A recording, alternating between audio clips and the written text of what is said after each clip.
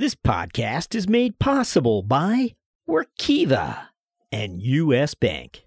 Hi, this is Dan Adler, CFO of MapR, and you are listening to the CFO Thought Leader Podcast. This is episode 395. The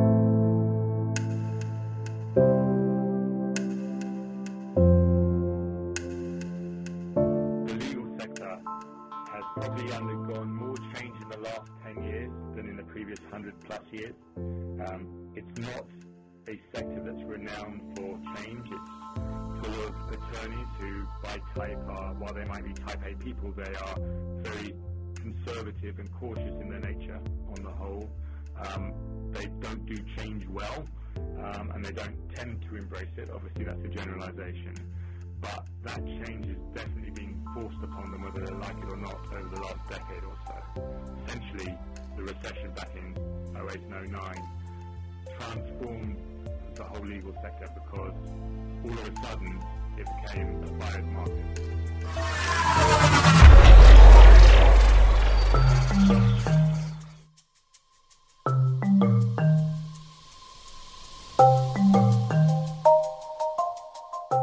From Middle Market Media, this is CFO Thought Leader, where we speak to finance leaders about driving change within their organizations.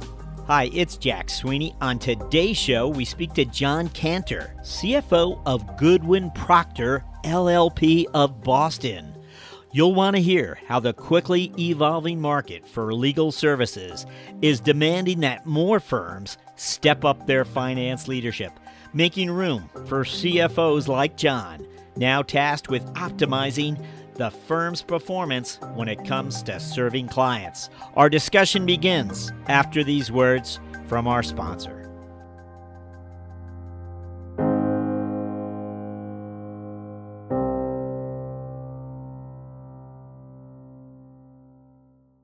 Workiva transforms the way people work through connected reporting and compliance. The facts are, a majority of senior accounting and finance professionals say their financial reporting involves a huge amount of manual work and is inherently error-prone, leading to risk.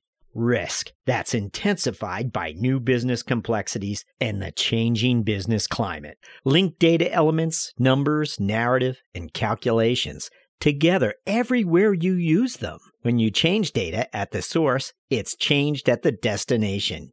Gaining trust in your data and processes is that simple. Join over 3,500 customers who enjoy the benefits of using Workiva by connecting their organizations from record to report. Visit workiva.com/CFO.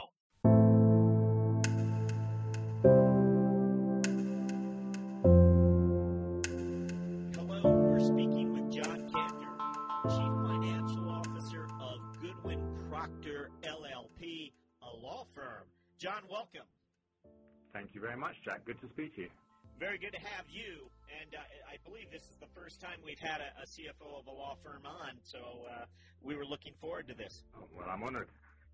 We always like to begin by first finding out a little bit about our guests and having them look back for us and telling what those experiences were they feel prepared them for a CFO role. What would you share with us?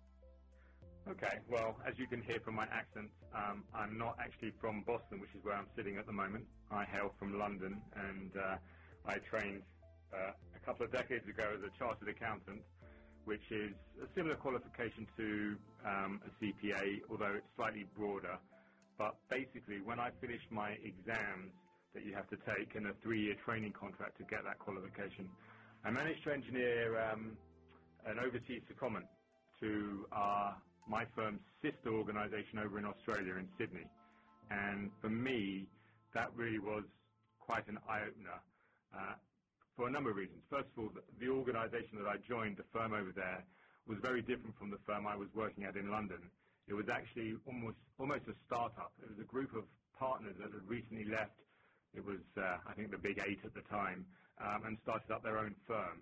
So I found myself working in a foreign country, different accounting regulations and rules and terminology, and in a much smaller firm. And what that meant was it gave me the opportunity to really get my hands dirty, to experience things that I wouldn't have otherwise experienced, such as I sort of took on the lead of developing their audit automation process at the time.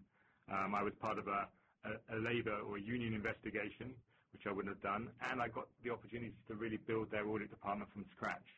So really, all of those at the same time of experiencing the wonderful lifestyle of Sydney was 2 years well spent, but also 2 years that taught me a lot that I wouldn't have experienced if I just stayed put in London.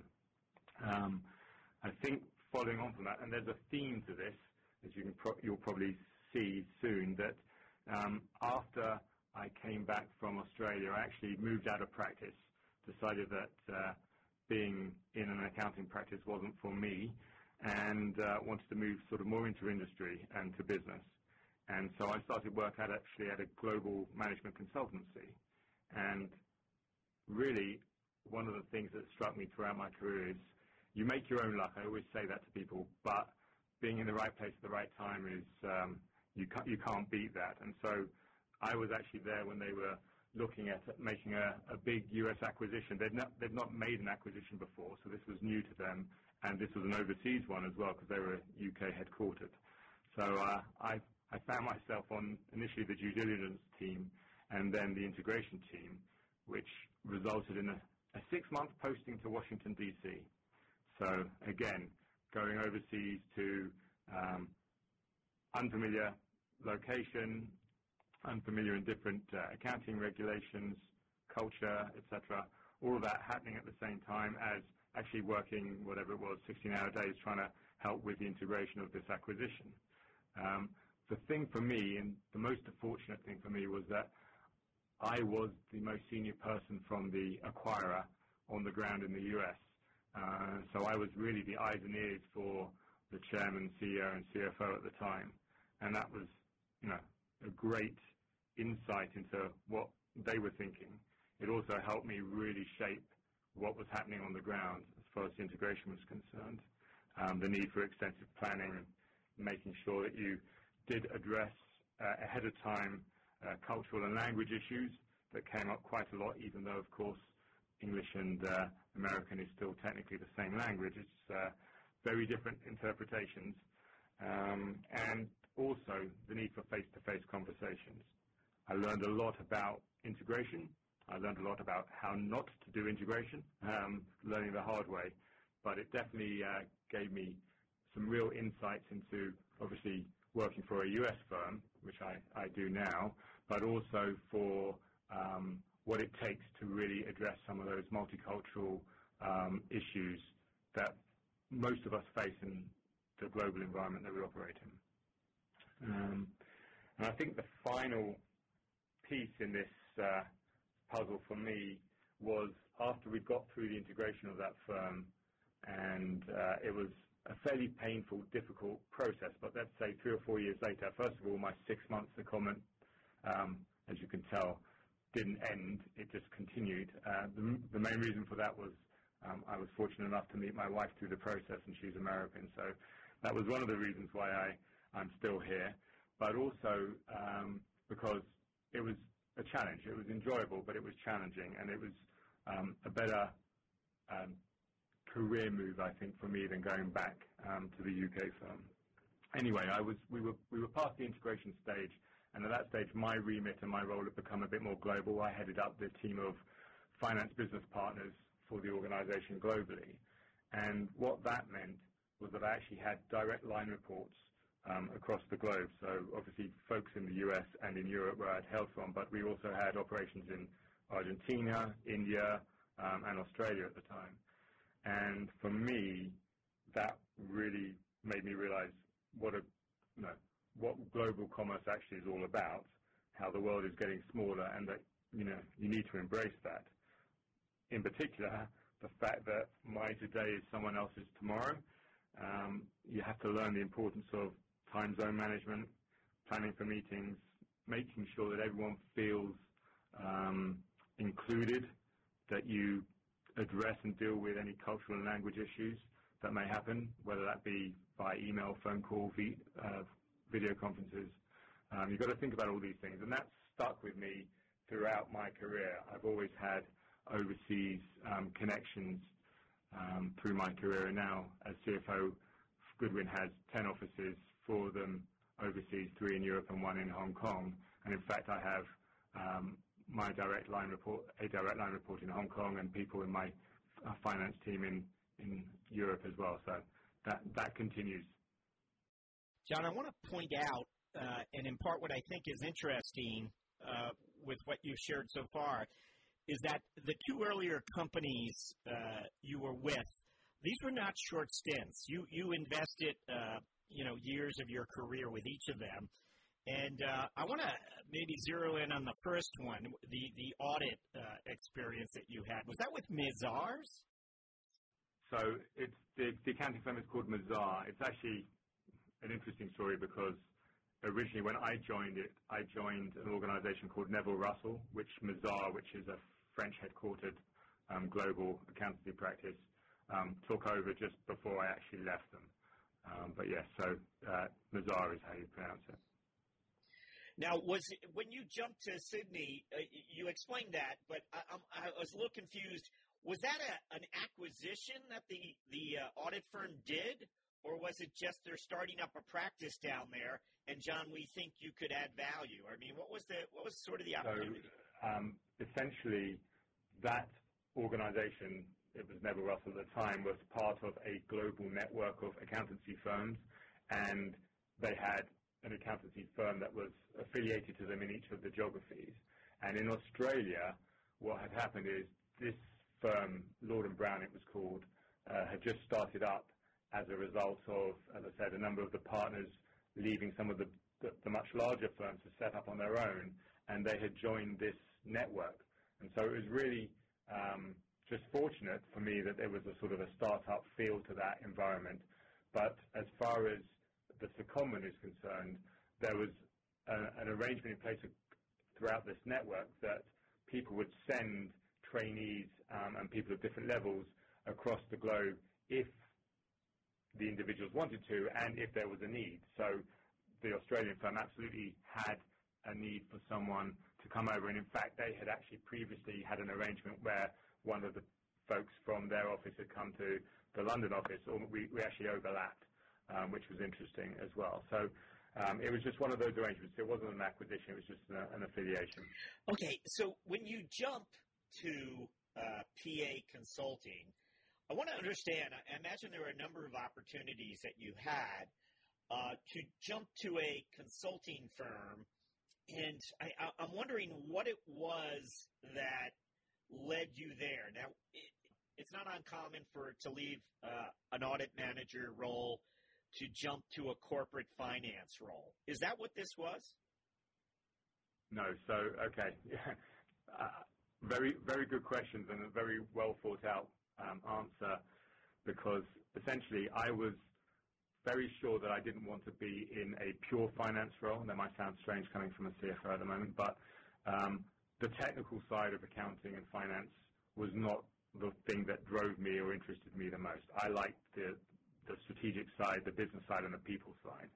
And so when I was looking to leave my audit manager role, I was looking at what was the right next step for me. And I was actually interviewing at consultancies to actually become a consultant, because I thought that might be an interesting job. But one of the things I was concerned about was the fact that at that time, certainly consultants, if you were working for one of these large, well-known consultancies, the most junior people on the totem pole were expected to work 80-hour weeks, live out of their suitcase, never really see home. And I wasn't sure that that was right for me, where I was in my life at that point. And so it just so happened that this opportunity at PA came up, where they were looking for someone to be essentially what they called a commercial finance manager, but what I think is best termed as a finance business partner to their consulting business units. And so I was actually working alongside the consultants without being one myself, so I didn't have to do the same amount of traveling that they had. And I got to see what it was like to be a consultant. So I sort of went in thinking, let's do this for a while, see whether I want to become a consultant, so then I'll worry about that at the time. But I was very much part of the finance team, working alongside the consulting business, and in effect being a consultant to the consultant. I was like an internal consultant, while the consultants were off worrying about their clients' businesses and how to make them more successful. I was working with the leaders of the consulting business units to help them run their business as profitably as possible.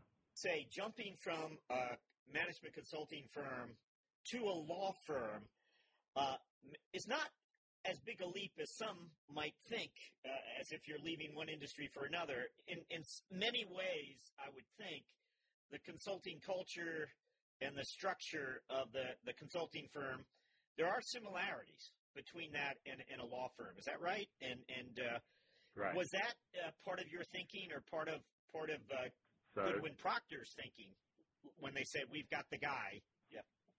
So first of all, I should just say, when I joined Goodwin 5.5 years ago, I joined as the Managing Director of Financial Planning and Analysis. I actually only became the CFO 2 years ago, and we'll talk a bit more about that, I'm sure, later. But when I was looking to leave PA, after I'd been there for over a decade, I really felt that, essentially my experiences were really focused on professional services, having been at an accounting firm, obviously, and then being at PA for such a long time, that, for the level of position that I was looking to come into an organization, you probably needed some sector experience. So I was thinking professional services is probably what I needed to look into. It was very unlikely that, say a pharmaceutical company were going to employ me at my level without any pharma experience. So that narrowed my search. And literally, I just started my search, and Goodwin was the only job that I actually applied to, because it just happened again, luck of timing. I read the job description on one of the job boards and said, this has actually been written for me because of my experiences that I've had over the years. And so I picked up the phone and spoke to the recruiters here at Goodwin. And it was interesting, and this says a lot about what we'll talk about the legal sector shortly, but I had to talk my way into an interview. Essentially, they were looking for someone with law firm experience. And that's because the legal sector was a very close-knit and closed sector in the past. What had happened was, if you got a job in a law firm, you usually stayed in the legal sector. That's your comfort zone. What it also meant that is, I think the legal sector were sort of a bit focused and narrow-minded and blinkered in their approach. So it turned out that they had a couple of candidates ahead of me in the pipeline and who had legal experience, and they wanted to pursue those first before they brought me in. I told them that, of course, that actually they wanted someone without law firm experience who could show them new things and open their eyes to things. And they phoned me up 10 days later and said, well, it didn't work out with those guys. Can you come in? And that's what I did. And I met a dozen people in the space of 3 days. And essentially, they offered me the job, and I took the job within a week. So it was very quick when it happened and very fortuitous, and I didn't have to look hard or long for my next opportunity. But yes, there are a lot of similarities. The similarities, though, are the fact that when I joined, the legal sector was a good 5 to 10 years behind the consulting sector in their thinking and their approach. The idea of running a law firm as a business was relatively new at the time. And what attracted me most to Goodwin was that I was coming in towards the end of a strategic review that they were undertaking with some external consultants, and they were looking to completely reshape their internal structure, but also their go-to-market approach. And they wanted someone who could come in and help them shape that and actually make that a reality. And so that it was going to be a huge challenge, and that's what enticed me. But there are a lot of similarities. Some of the metrics are the same. Some of the key focus on things like utilization and rates and everything. It's the same. You're selling time. It's just different time and different values. That's all. Did you have to reorganize finance in some way? Well, so first of all, as I said, when I came in, I was the managing director of FP&A, so I was reporting to the CFO at the time. So my first role was to actually build an FP&A team. They had a couple of people who did sort of budgeting loosely and had other roles, so they didn't really have an FP&A team. So I needed to come in, and I was given literally not a blank check, but the ability to come in and choose how I wanted to structure my team, who I wanted to have on the team, at what level, and then go out and find them. And so that was the first few months of my immersion, was just getting to know the business, getting to know and understand what they expected of an FP&A function, and then going out and implementing and putting that in place.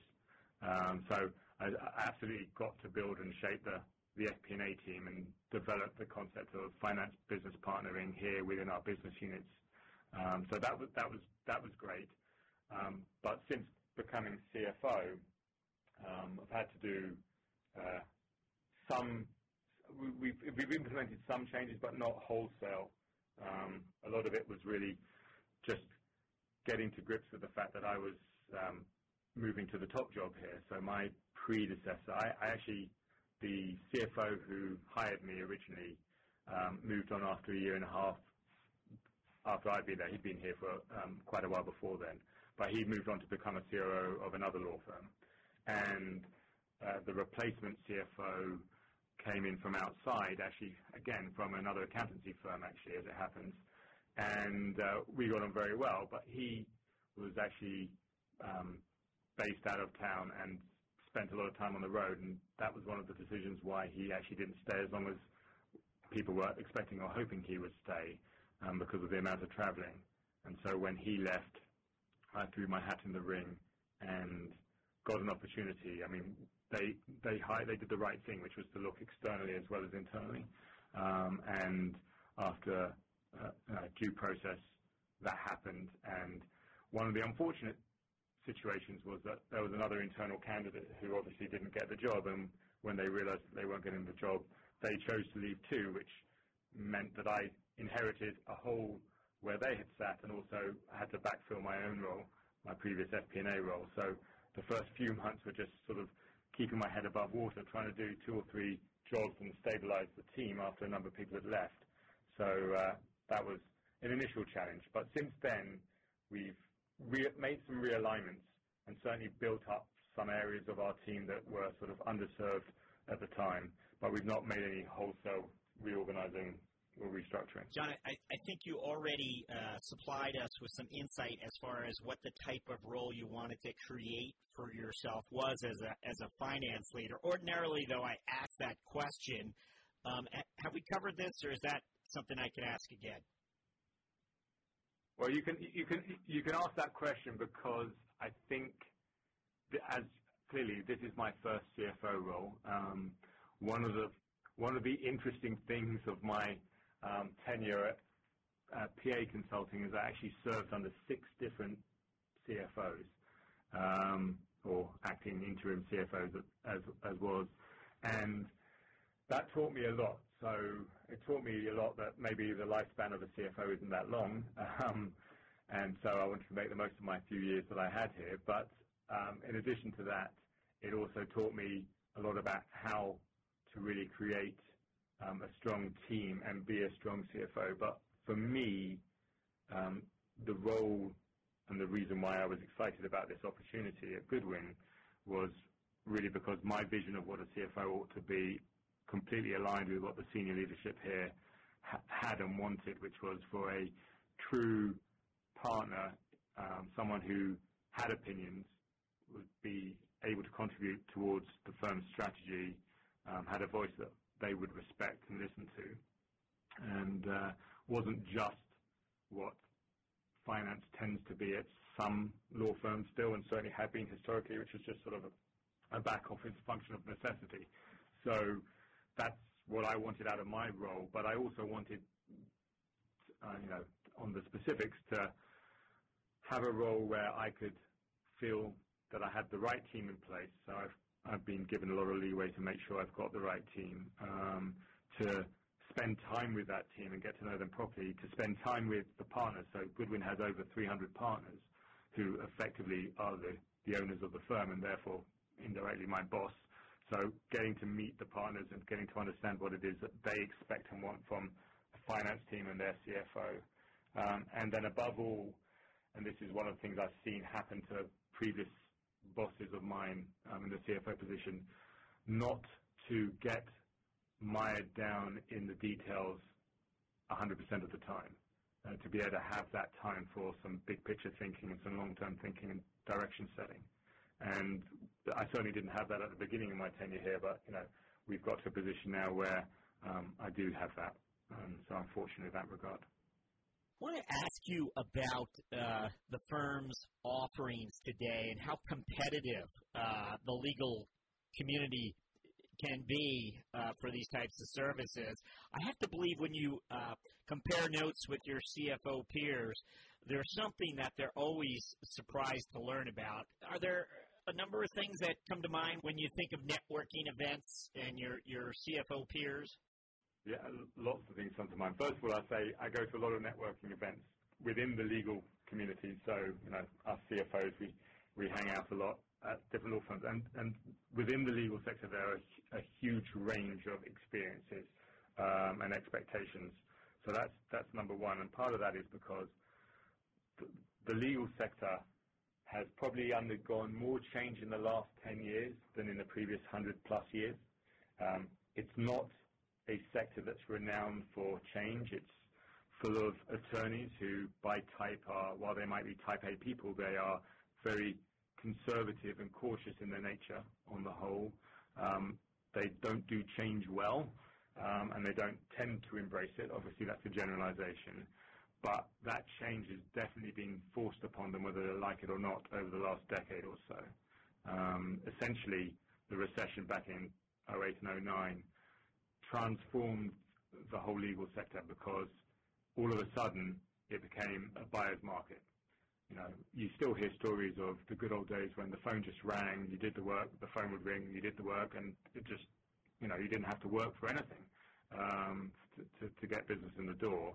That went away with the recession, and all of a sudden the leverage shifted to our clients. So, BD, the whole business development and the idea of having a business development team within a law firm, very few firms had a business development capacity more than 10 years ago. So now it's a much more competitive environment than it used to be, and it's driven by the clients. So there's lots of pressures on price that never used to exist.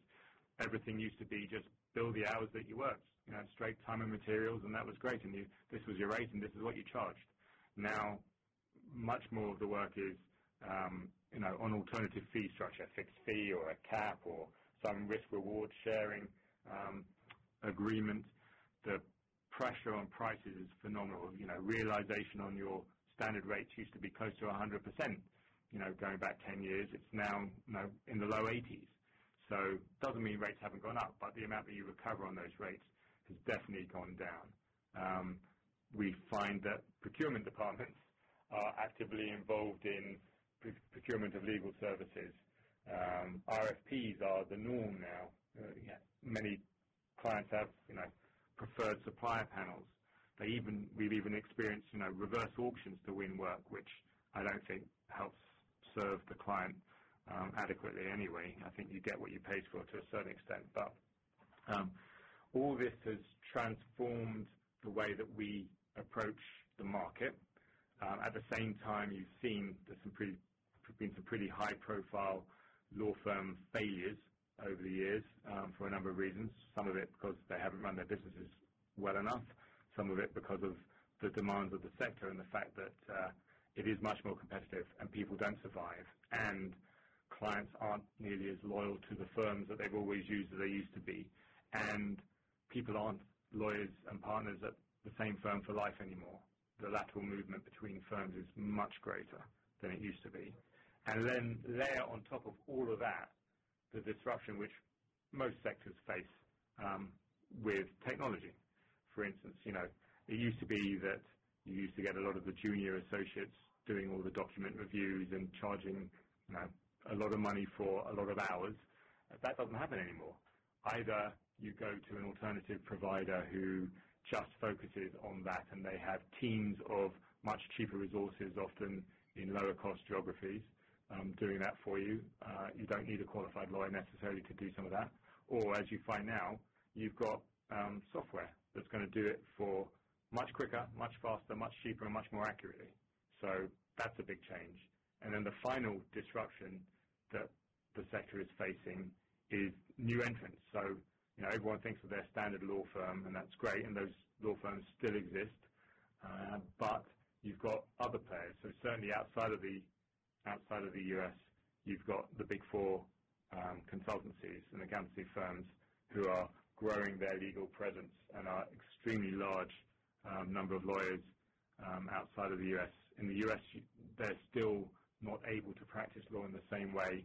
They're finding ways to sort of poke around at the edges in the legal sector within the US, but that's a big change. And then you've got sort of the virtual firms and the digitized firms, LegalZoom, things like that really trying to avoid the large overheads that many of us law firms have as a result of sort of being brick-and-mortar law firms. And the other thing that's interesting, and while it's not here in the US at the moment, but certainly is overseas in the UK and Australia, you don't have to be a lawyer to own a law firm or own a share in a law firm anymore. You've got a number of law firms that are floated and listed in Australia and in the UK. You've got private equity firms now owning law firms. You've got banks and supermarkets setting up their own law firms, obviously more in the retail space. All that is changing, and certainly for Goodwin, where we now have a global presence, we do encounter those other legal providers in other geographies as well. So I think, in answer to your question, there's a lot more change within the legal sector than people would probably imagine, because you don't see that sort of thing in the TV shows and the movies, which is where most people, including myself, previously got our ideas about what it was to be a lawyer.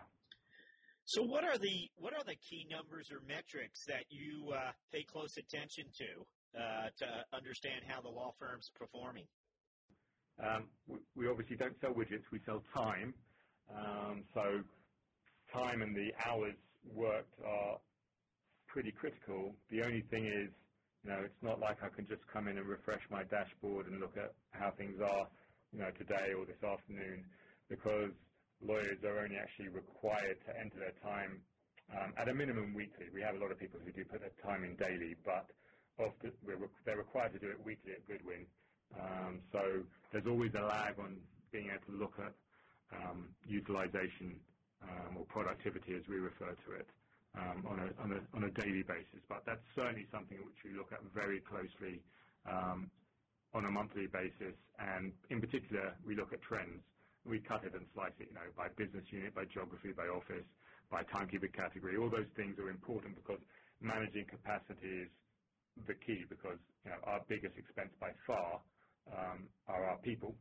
And so we need to make sure that we've the right size to deliver what we need to deliver to our clients, and that we don't end up paying for wasted resource.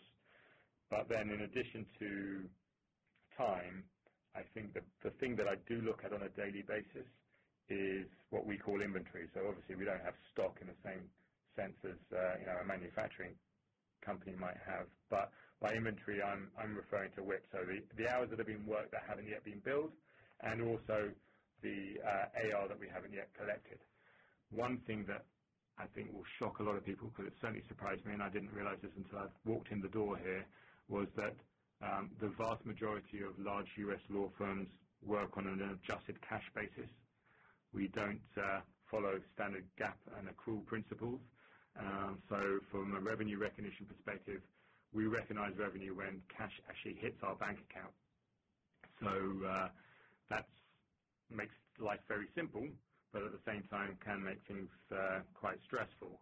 So in addition to that, as a true partnership, we distribute 100% of our profits that we generate every year to the partners. So this sharpens the mind and focus, particularly as a partnership approaches, its fiscal year end, because if you don't get it in the door, it doesn't count as revenue, it won't count as profit, and they won't get their share of it paid out in that year. So that's good, but it also means that there's usually a natural uptick in collections and therefore revenue in the last couple of months of every fiscal year for most law firms. it's pretty stressful when you enter the last 6 to 8 weeks of the year and you have a target and effectively, just to show you the scale, last year we collected 4% of our annual revenue on the last day of our fiscal year. So looking at inventory is pretty time consuming. But then there's a host of other metrics that we look at. Obviously, overall total number of hours is pretty key, but then we look at things, other metrics, though you tend to look at these really only on an annual basis because of the skew that we just talked about in our revenue flow. But essentially things like revenue per lawyer, revenue per equity partner, profit per lawyer, profit per equity partner, those are metrics that each firm in the US at least sends into the American Lawyer magazine for its annual benchmarking survey, and they then publish their rankings, and everyone loses a lot of sleep over those as well, because that's important, not just for bragging rights, but it actually is important in attracting the best quality candidates to the firm and retaining your talent as well, which is a big challenge in the market these days. Usually we like to ask for a finance strategic moment. This could be any time in your career, John, but it's intended to make you recall a place and time where there was something, given your lines of sight into the organization, you were able to see an opportunity or a risk and change the direction of the firm in some ways. Anything come to mind? Yeah, it's probably going back fairly early on in my career, but well, actually, probably two things. One, which was just sort of a state of mind, and then the other thing was more of a specific example. But I remember dialing into a conference call about a potential acquisition. I was actually on vacation, so I was doing my bit and dialing in while on vacation because the executive chairman and CFO and CEO were on the line. So we were talking, and I remembered expressing a point of view on something which wasn't actually specific to the numbers, but just about the situation. And I remember that the chairman said to me in front of everyone on the call, "What do you know, John? You're just a numbers guy," which obviously probably took the wind out of my sails somewhat, and I probably didn't contribute much to the call after that, and it didn't make for the rest of a very joyous vacation. But what it did was made me realize that actually that's far from the case, and I was going to prove him wrong, and which I did over the next few years, and I certainly earned his respect in that regard. But I think it's really that, if you're just a numbers guy, then, you're going to be limited in what you can do at an organization. You obviously need the numbers. You need to be able to interpret them, know what they're telling you and stuff, but it's only one piece of the puzzle, and that, strategy, which is really what I think the CFO's role ought to be, shouldn't really be driven by what the digits are on a page. Yeah, they absolutely inform decisions. They paint a picture, but they're not the sole determinant of what strategic decisions should be. So that was a real eye-opener and a lesson for me, and sort of drove me on the path of my career trajectory. And then the other specific example was I was assigned a task of assessing a struggling non-core business unit, and I spent 4 or 5 months. It was, in a different location. So I spent 4 or 5 months spending a lot of time down there, getting to know the people, their processes, their systems, what they sold, how they sold it, and everything. Ultimately, my recommendation was we either needed to close or sell that business because it wasn't going to be the right fit for us going forward.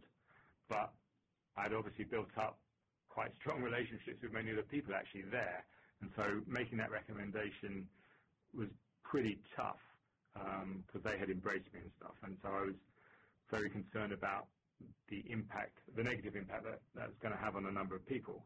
But what that taught me was, you have to make or be prepared to make the hard decisions, even if they are going to impact people. In that particular case, it was going to impact a lot of other people if we didn't make that decision and didn't take that action. So you've got to think about the bigger picture and the greater long-term good for the organization. So it turned out that, sure, several people did end up losing their jobs, but it actually provided an opportunity for many others and a stepping stone and a push in the right direction for some of them to take their careers to the next level. So, but that was quite insightful for me fairly early on in my career. We know professional services, the assets take the elevators up and down. But what role does finance play when it comes to talent inside a law firm?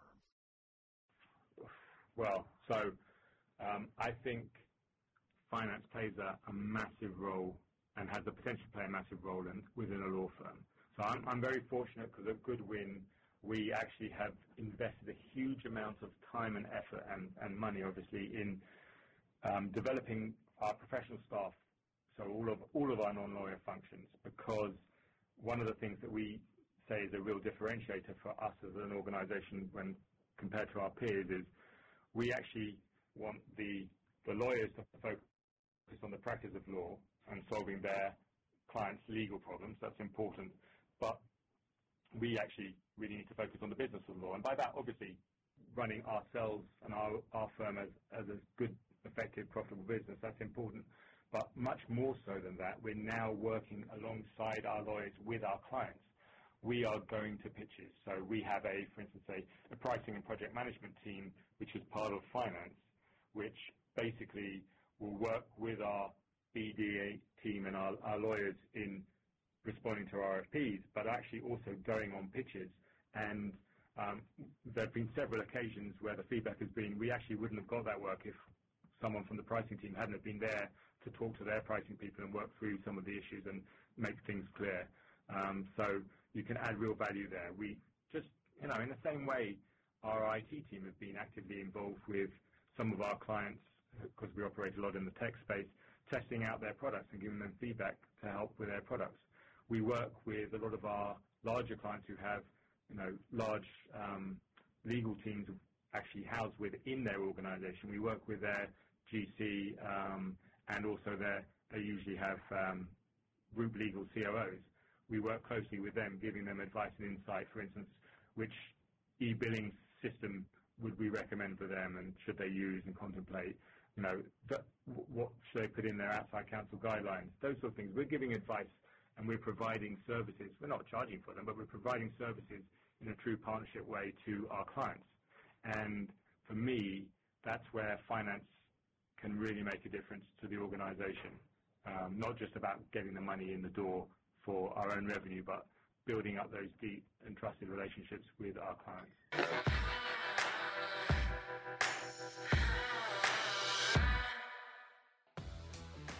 Thought Leader listeners, even more outstanding mentoring advice from CFO John Kanter after these words from our sponsor.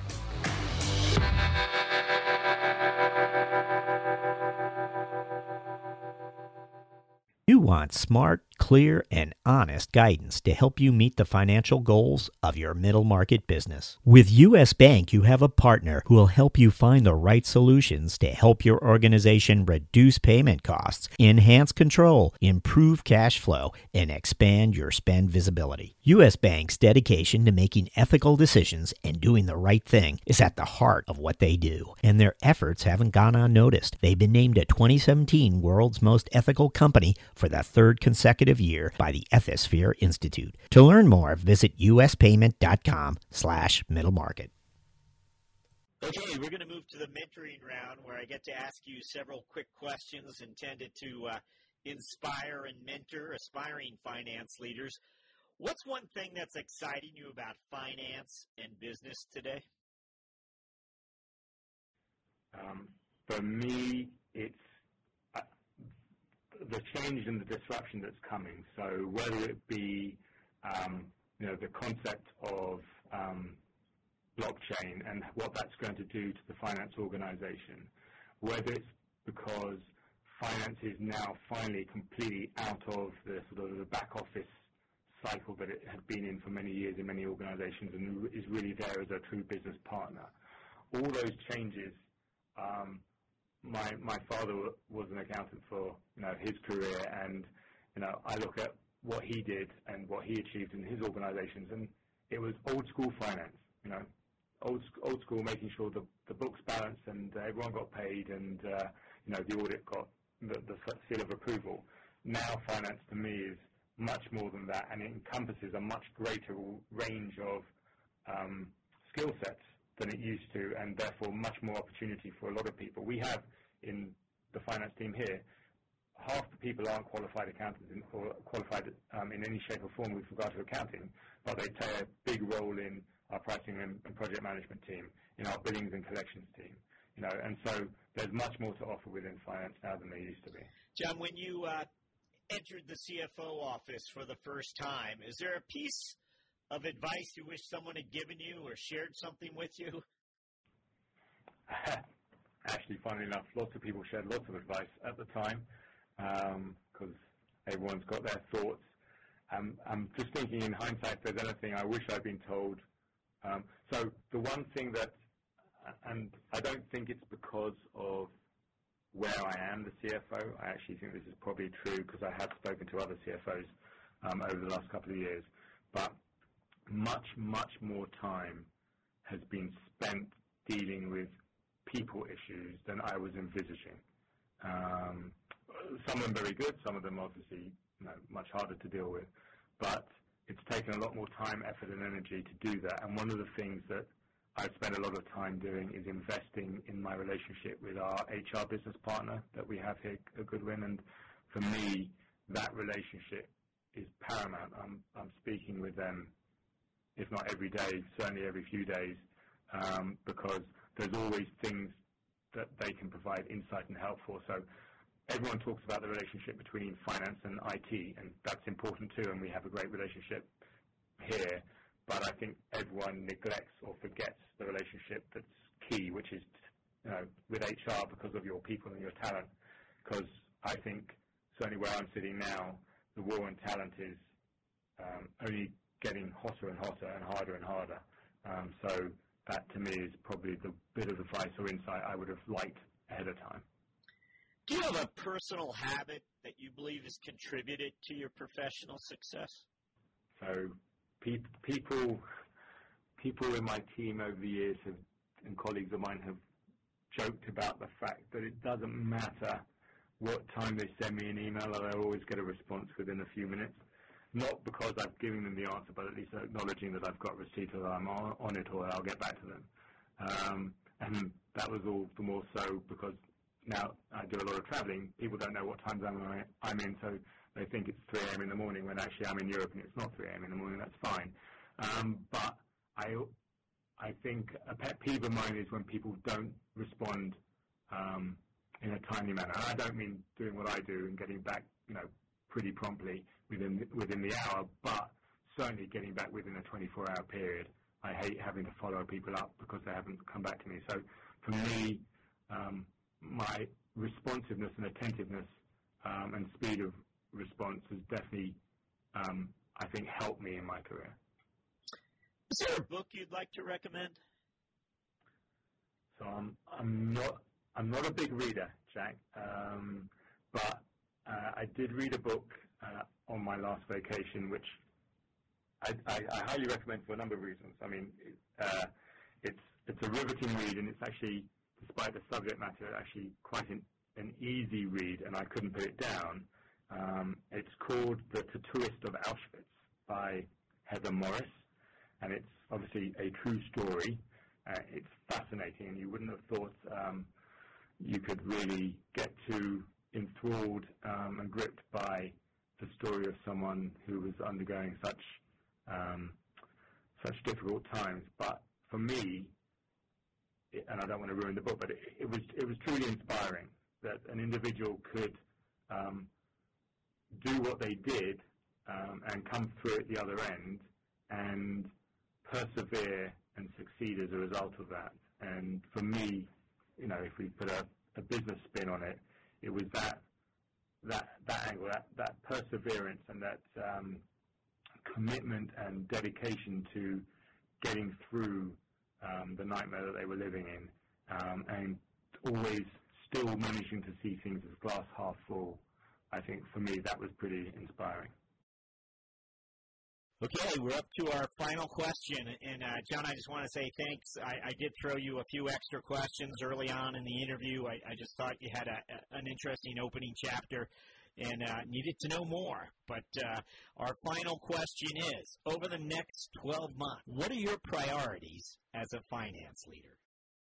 So for my organization, my priorities are helping shape the next iteration of the strategic plan and securing the continued growth of the organization as we build out our geographic footprint.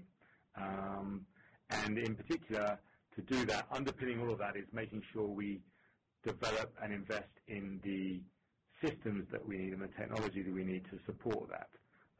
We've historically not been a great investor, but over the last few years, we've picked that up and we've just upgraded our GL system. Last year we introduced a best-in-breed budgeting tool, which was going to make a difference for us going forward and for forecasting and planning. And so making sure that we are well equipped to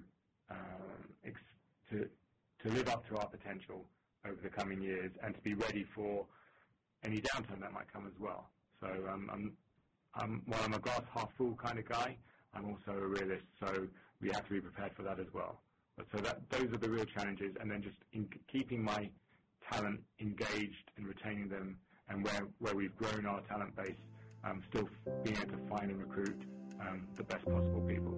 Those are my key takeaways for what I'm focused on in the next 12 months. John Kanter, thank you for joining us on CFO Thought Leader. You're welcome, Jack. Thank you for having me.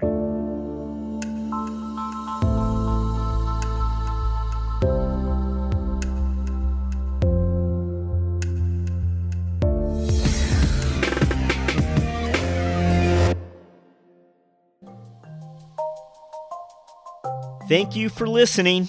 And don't forget, Thought Leader listeners, you can now go premium at CFOThoughtLeader.com.